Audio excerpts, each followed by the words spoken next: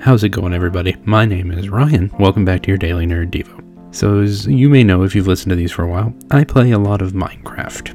And on the server I play on recently, I decided I wanted to build a new kind of farm, but where my base is, it just doesn't really make sense. So I decided I would move my base. I would just move the whole thing. So over a matter of days and hours, I packed up all my stuff and moved to a new part of the map, quite a distance away, but in an area I was excited to build in and where I could build the new farm I wanted to build. It's going to be a process. I'm still just now kind of getting everything situated and putting up a base to operate out of, and I haven't even started the project that all of this is based around. But Minecraft kind of, while it offers you sort of infinite possibilities, there is this expectation that you will put in the effort to actually create something. And in some cases that requires you to change locations, or go look for new resources, or just to start over.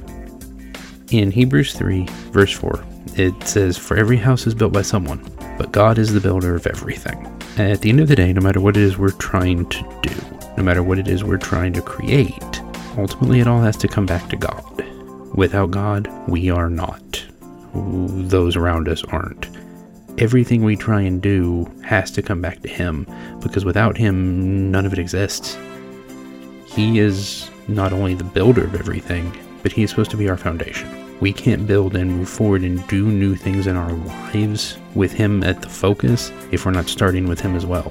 If the building project doesn't begin with God, it's not going to move forward in the right direction. Let me encourage you, if you're working on something new, or if you're even partway through the process, you're building something in your life, make sure that each and every step of that process has God involved in it, because ultimately it's about Him. No matter what it is we try and do, He is the creator. That's all the time we have for today. If you want to hear more Daily Nerd Devos every single weekday, subscribe to the podcast, and you can come hang out with us on the Facebook page of the Nerd of God Squad. I'm Ryan for the Daily Nerd Devo, and until next time, remember, God made you special, and He loves you very much.